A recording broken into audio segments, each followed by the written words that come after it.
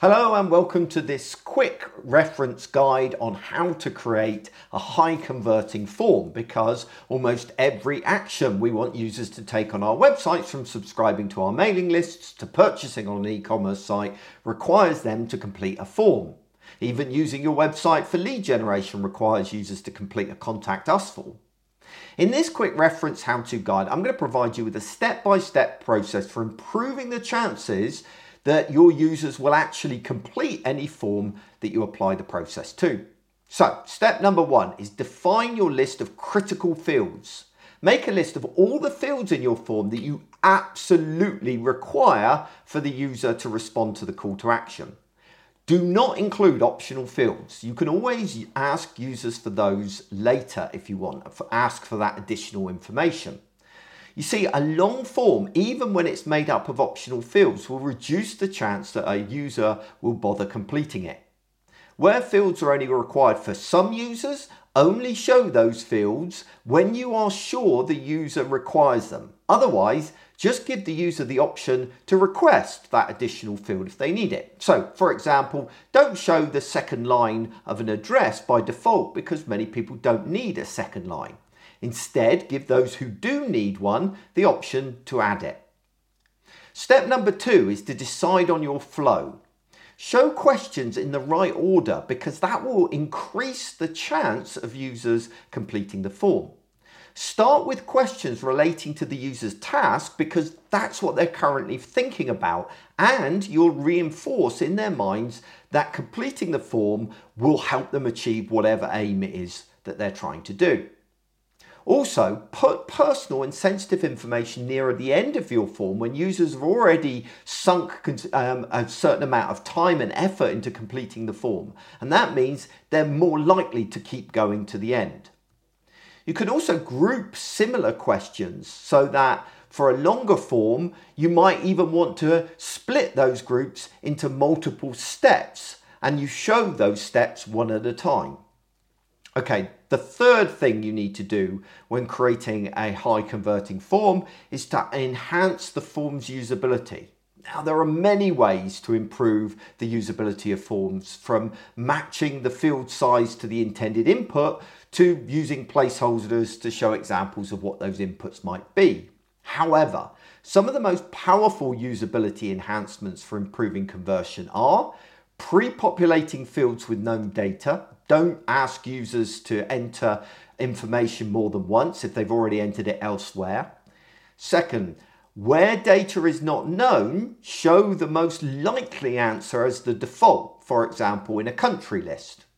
Also, avoid using drop-down lists for less than about 6 options. Instead, use radio buttons, because then users can see all of the options in one go, rather than having to scroll through a long list. Also, allow users to search longer lists for the option that they particularly want. Then there is showing selectable images instead of a description where appropriate. So, for example, when selecting the color of a product, show a color palette rather than people having to read the text, which they then need to process and think about. Okay, the fourth step in creating a high converting form is to consider accessibility. Making your form accessible to the widest possible audience and easy for all to use is why it's so important to think about accessibility. In particular, you need to consider the following. You want to ensure that your labels are placed directly above the field and then ranged to the left, so people can easily scan down the form and see what data they've got to enter. Keep labels concise and descriptive. Clicking on a label should focus on that associated field, and you need to clearly show which field is currently focused so users know where they are in the form. Users should be able to navigate logically between the different fields just by hitting that tab key. Everything needs to be predictable and easy to use. Step number 5 is to optimize for mobile. It's particularly important to consider how easy your form is to complete on mobile devices. And you can do this by doing things like only showing the form in a single column. In fact, that's probably best practice on all devices as it aids scannability. However, it's particularly important on mobile devices. Also, don't ask users to enter their email address twice because data entry is difficult on a mobile device. Allow users to see their passwords as well, and don't split a field like first name and last name. Instead, show it as a single field. Show the appropriate keyboard for the field people are currently focused on. So, for example, show a numeric keyboard when people are entering a phone number. Your sixth step in designing a high converting form is to deal with spam. Do not make your problem with spam the user's issue by asking them to prove that they're human. So, for example, CAPTCHA is going to reduce your submissions dramatically, and so you want to avoid it. Instead, use a technique like a honeypot form field, or use some kind of server-side anti-spam filters. And if all else fails and you insist on using CAPTCHA, make sure you use invisible CAPTCHA. Step number 7 is to handle your errors gracefully. How you handle errors in a user's form submission can make a big impact on whether the form is eventually submitted or not, or whether people just give up.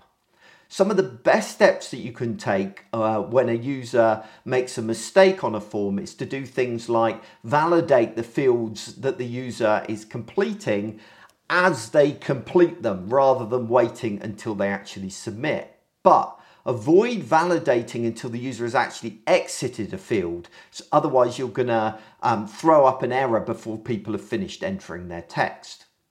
Display an error message beside the submit button if they get as far as clicking the submit button.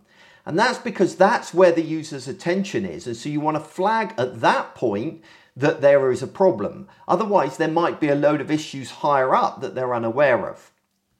Also, highlight fields that require attention and explain how that problem can then be fixed. And avoid errors completely by not requiring users to format data in a particular way. For example, not splitting up phone numbers or anything like that. So there you go. Now, it should be noted that this is not a comprehensive guide to form design, as it's an enormous and complex area. However, the steps in this guide will get you thinking about the right kind of issues and will hopefully act as a reminder when designing your next form.